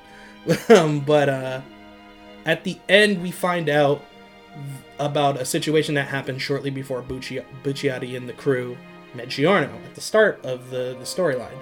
And it was another job involving a stand user with a stand called Rolling Stone. Rolling Stone was a remote stand. It could not really be controlled. But when someone was fated to die, it'd be carved into the stone pretty much. And if the stone touched you, you would be content with your death, essentially, and you would eventually kill yourself. But it'd be a more kind of, I guess, comforting way of dying than what would actually be your fated death. So Rolling Stone is trying to make sure it's not too horrific of it. I'm not explaining it too strongly, but that's pretty much what it is. Rolling Stone detects people near it that are like fated for death, and if the stone touches you, you become content with that idea. So during this whole like little mission or job thing that happens, the stone carves in Bucciati, so Bucciati is doomed to die. So it starts trying to chase down Bucciati and touch Bucciati. So Mista is constantly trying to stop it, but the stand user's even just like, yo, you can't stop it. If someone's fated to die, they're fated to die. They're going to die. So Mista, at first, it looks like Mista essentially beats the stone by like grabbing it, and when he falls from a building with it, the stone like shatters in the dust, and Mista lives. He lands on the car roof, They kind of, the job seems done and they kind of leave, but as they're walking away from like the dust of that stone, it carves in not only Bucciati now, but two other characters in the crew, Abakia and Narancia. So now all three of these people are fated to die because Mista fucked with fate. But because of this happening, the events of Part 5 kind of end up taking place, which leads to the ultimate defeat of Diavolo. So things were still fated to happen. Bucciarati was going to die no matter what. But because of what happened with this, fate was shifted into a point where they were given the opportunity and succeeded in stopping Diavolo and, his evil deeds. But there was a cost in changing that fate, which was Abbacchio and Naranja's deaths. So, what I feel like this could be a similar idea going on in the remake. Maybe certain plot points are just destined to happen. You can't change certain aspects of fate. Like, I still fully believe Aerith is going to die in the remake. I don't think they would change. It's too major of a plot point to change. Because when I look back at part 1 of the remake, it's not like they drastically changed major story elements. They just added on this major point of, like, Sephiroth already being here and the Watchers of Fate trying to make sure the timeline goes the way it goes. But other than that, when you think back to everything that happened in Midgar, it kind of just happened the same way it was supposed to happen. Certain things are just fated to happen. The plate fell. They didn't stop the plate from falling this time. And the Watchers interrupted to make sure, it still happened. But I think the Watchers are eternal. Like, you can't completely kill them. So even though they're going to be fighting against fate and certain aspects of fate might get changed, like how they will going into part 2, I think certain major events that unfolded in the original game are just destined to happen, no matter what. I think Aerith has to die. I think it's just a thing that needs to occur. But maybe some other crazy dark shit is going to happen to our cast. Maybe other cast members will die this time. Maybe more people will suffer. Maybe more shit like this and that will happen. Who knows? But what I feel like will happen is we'll still visit the same locations, the same parts of the world map, and do certain events, but they'll be going down differently. Like Costa del Sol, or whatever it's called in the original, you know what I mean, like the little port city that you land in on the boat and all that. Maybe events in Costa del Sol go completely different than they did in the original. The scene where they snuck on the boat to get there, maybe that will go completely different. You know how it ends with them fighting a piece of Genova, and that's the first time they fight a piece of Genova? Maybe it doesn't happen this time around. Maybe something completely different happens. Maybe Aerith still dies, but she just dies at a different point in the game. Whether it be earlier or later. Who knows? But I feel like certain things will still have to happen for the story to end properly. And for the story to still work as a whole and retain what made Final Fantasy VII Final Fantasy VII. Like, if Aerith lives, it's nice because people, they didn't want her to die and you want to save her. But it's something that's so necessary and so important and impactful to the main plot. I feel like changing it would, ruin a lot of things, and it would piss people off. People would still be like, oh, cool, Aerith lived, but at the same time, it's just like, yo, you can't be fucking doing this, bro. It has to happen. Certain character backstories still have to be shown. Like Barrett's whole thing was kind of hinted at with the whole thing with his hometown and his best friend. When Barrett looked down at his gun arm and was like, Shinra's taking stuff from me. It was referencing that point that we're going to see hopefully in episode 2. But that's what I feel like it's going to be. They've changed fate. So maybe the overall ending of the game might lead to a more completed defeat of Sephiroth. He won't just be beaten, he'll be gone for good. But because of that, now they're in for kind of like a darker journey or path to achieve that goal. So maybe, because people are seeing it like, oh, the remake is essentially saying the original game is like the dark timeline. I don't necessarily see that because that timeline does have a lot of loss, especially in the first disc with, Biggs, Jesse, Wedge, Zack, and Aerith. But maybe that was the most positive outcome because only one party member died. One main party member died, and only one in the original Final Fantasy VII. Let's say it's like that JoJo situation, and maybe, yes, they destroy Sephiroth for good, there's no way he can ever come back. But not only does Aerith still die, but let's say 2 other characters die too. And it's just sudden and shocking. That's the price you have to pay for changing fate. So maybe fate is going the way it was supposed to go, or trying to go the way it was supposed to go, because they're like, this is the best possible outcome we could have. You know, maybe this had the fewest casualties. For all we know, this path could lead to more tragedy and death than the original ever did. That's just my thoughts, though. I think they're going to follow a plot line that still continues with the core structure of the game, but just has a lot of events in between playing out differently. The point A to point B journey will be different, but the result, getting to point B, will always be the same. You know? You can't change it. Sephiroth will still be defeated. He can't change his defeat. You know what I mean? But a lot more twisted shit might unfold. He's trying to change fate to undo his defeat. Allegedly. This is people theorizing. I believe that could be a possibility too. And if that's the only time travel thing that kind of happens, Sephiroth just going back through the live stream, they're trying to change fate, and them fighting against fate, and that's why events in the remake go differently, that'll be perfect. We don't need any other time travel besides that. We don't need to go different timelines, different worlds. We don't need to do any of that shit. Just make this an alternate world from the original game, and that's it. Don't do anything further. So let's say they do that, and Sephiroth's trying to undo his defeat, but he still ends up defeated because it's just always fated to happen. He's always fated to lose. It's just an even worse defeat now. But maybe more destruction is left in his wake, because Sephiroth is free now. Sephiroth is out. If we're correct and this really is Sephiroth, he's out on these streets. So he has the potential to do a lot more damage to the team and the world than he did in the original. Because now it's not like, okay, I need all these things to go smoothly so I can actually be freed and drop meteor on the planet.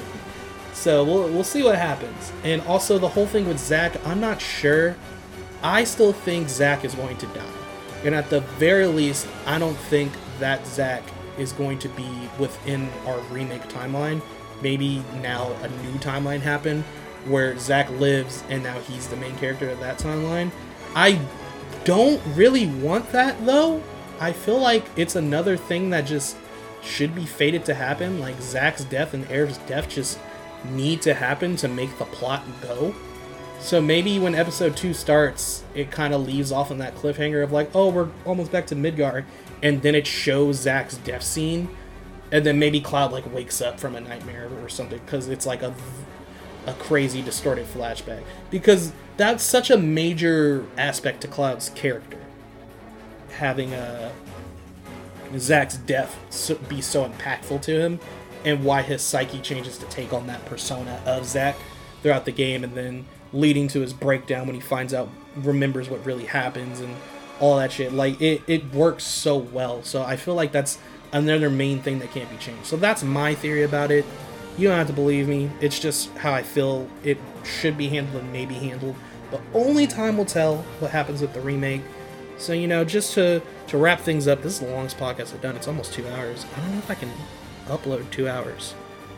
I think it only lets me upload it up to an hour and a half. What'll happen is, let's just say if I can't upload the full thing all in one episode, I'll upload, you know, the first hour and a half, and then like this last 20-30 minutes I'll upload alongside it just as a separate thing, so you just have to listen to them back to back. Gonna be weird, but it is what it is. But anywho, that's about it. Those are my thoughts on the ending, what could be theorized to be possible from here on out with part 2.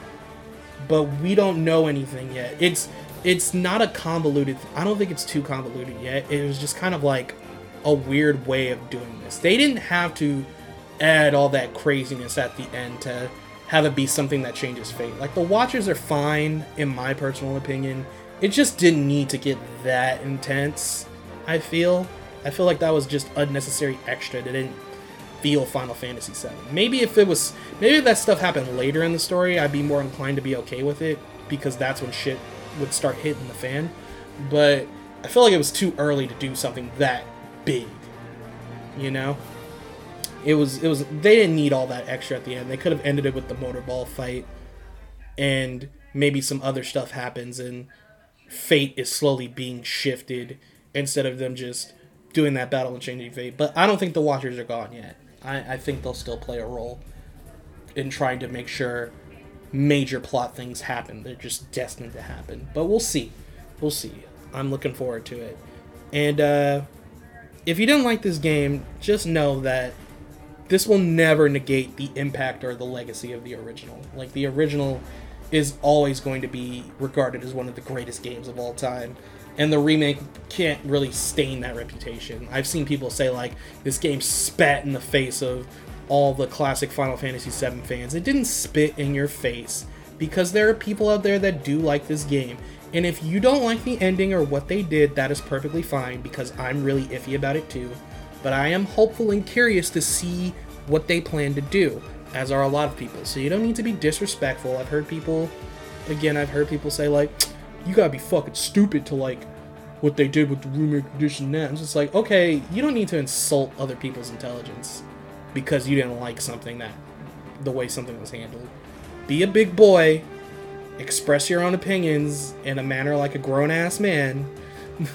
Because I've seen plenty of critiques and videos and criticisms going over the ending and what it could mean and how people felt about it. And a lot of people aren't really vibing to this ending, but it's fair because they gave fair criticism to it and were adults and didn't try to shit on people that did like it. They said, if you liked it, more power to you. I want you to like it. But I'm glad you can enjoy something like that. But these are just my personal thoughts, and I'm not going to lie to myself, which is fair because I agree. I thought that last sequence was so unnecessary. If they wanted to do this whole fate-changing plot kind of thing for the remake, they didn't need to go that far. They just didn't. But again, we do not know what's going to happen next. We don't. The way that part 1 ended, you cannot confirm anything yet. So people can give theories and their thoughts, but don't believe someone that's like, this is 100% going to happen. Shut the fuck up. We all know it is. No, we don't know what's going to happen yet. You're going to have to wait and see. Which is exciting and scary at the same time for a lot of people I know. But regardless of all of that, the remake is a fantastic game, especially looking at it from a gameplay standpoint. Fantastic music, fantastic visuals, fantastic gameplay and combat. And like I said, fate's being shifted around, but that plot still kind of flowed for the Midgar section the way it should have in terms of like major points. You know, Shinra still died like he was supposed to. So, and now his son's taking over and shit like that. So we'll see what happens from here. And I feel like whether you're a veteran fan or a newbie or just curious about RPGs or love RPGs, I highly recommend this game. I fully think, even with this very polarizing and controversial ending, that the game is worth the $60 price tag. It is very fun. There is a sort of endgame kind of thing where after you beat the game, you can pretty much select to replay chapters, and a hard mode is now unlocked. So you can play on hard mode. Hard mode is fucking hard, I will tell you right now. In hard mode, you cannot use items, and the only way you can recover HP is from resting points or your spells. And the only way to recover MP is through the Mako shards when you break boxes. There's no other way. Benches do not recover MP. Doing side quests does not fully restore your HP or MP. So this game so hard mode is hard, but the benefits of hard mode is you can unlock certain items that can give you more skill points to boost up your weaponry, because the level cap in this game is 50. But you can you get stat points every time you level up, so you can upgrade your weapon stats. That way, if you wanted to use the Buster Sword, for example, throughout the whole game, you viably could use the Buster Sword and shit like that. So if you want to fully get every upgrade for every one of your weapons, you would have to play hard mode and get these extra like point boosters for your characters, because even when you get to level 50, you won't have enough. So there's shit like that. And if you're in for a tougher challenge against these bosses, it's open to you. One thing I hope they do add, I would love like an update that added kind of like a boss rush mode, or like a boss select mode, where instead of playing a full chapter, let's say you just wanted to replay one specific boss without having to do a bunch of stuff in the level again. Like, let's say, example, I want to do the Rufus fight again. I can just go to boss select, pick a boss, and it just puts me in that battlefield, and you can choose, whatever one of your 4 party members you want to use for the boss fighter if you still want to do it one-on-one with Cloud, or maybe you want to do it one-on-one. I feel like that'd be a cool little thing to add, because like I said, these boss fights are really fucking fun. So I'd be down for something like that. But the game, it does have a bit of replay value if you're trying to, get that platinum trophy and looking for that challenge and maxing out your characters. We don't know if data's going to carry over to the second episode. I feel like it might. If the level cap is level 50, they might let you carry your stuff over and then just increase the level cap for the next part. We'll just have to wait and see. Because I could see, like, let's say if they hypothetically did make it 3 parts. The level cap in part 1 is 50. And then in part 2, maybe they raise it to 70 or 80 even. And then let's say for the last part of the game, your cap is level 99. So when stuff gets progressively harder and you're already maxed out, you just have to, have your materia and your skills right and just get good, scrub. And we'll see how it goes. But it does have a bit of replay value to it if you feel like replaying certain chapters. Let's say you missed materia or certain weapon you wanted, you didn't get the second limit breaks yet, you can always go back and retry and get that stuff and have more fun with the game. So it might not hold you over for the full wait for episode 2. We don't know when it's coming out, but I think it's worth noting that they added a little bit of a replay value to the remake, so we weren't expecting that, so that's cool. So if I had to rate it, I don't think I'm personally great at rating games, but I feel like I can confidently give it a score that I feel like it deserves. I'm giving Final Fantasy VII Remake a 9.5 out of 10. I feel like besides that very weird ending stuff they decided to add in, the game is absolutely incredible. It is near as perfect as you could get, in my personal opinion, for a JRPG experience.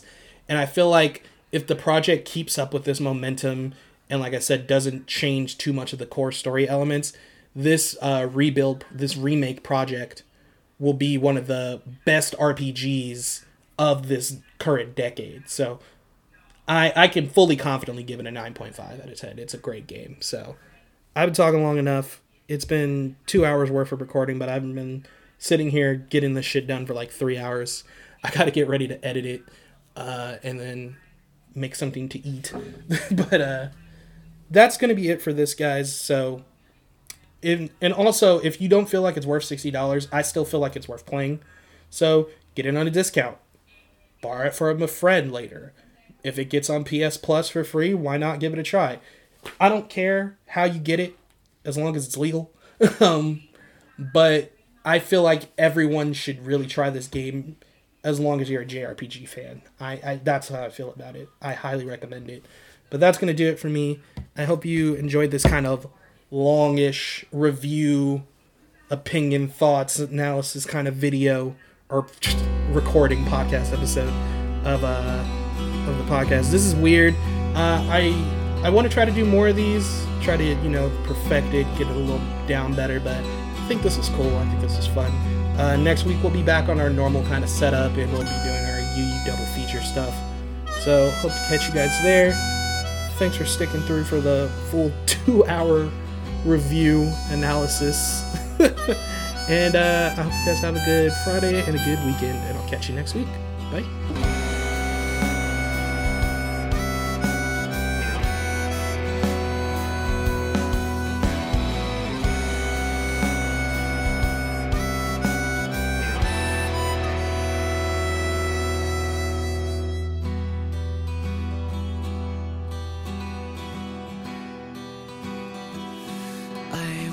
Be lost, drifting alone, floating up high, time after time, and there you'd be, shining brightly, your smiling face to guide my way.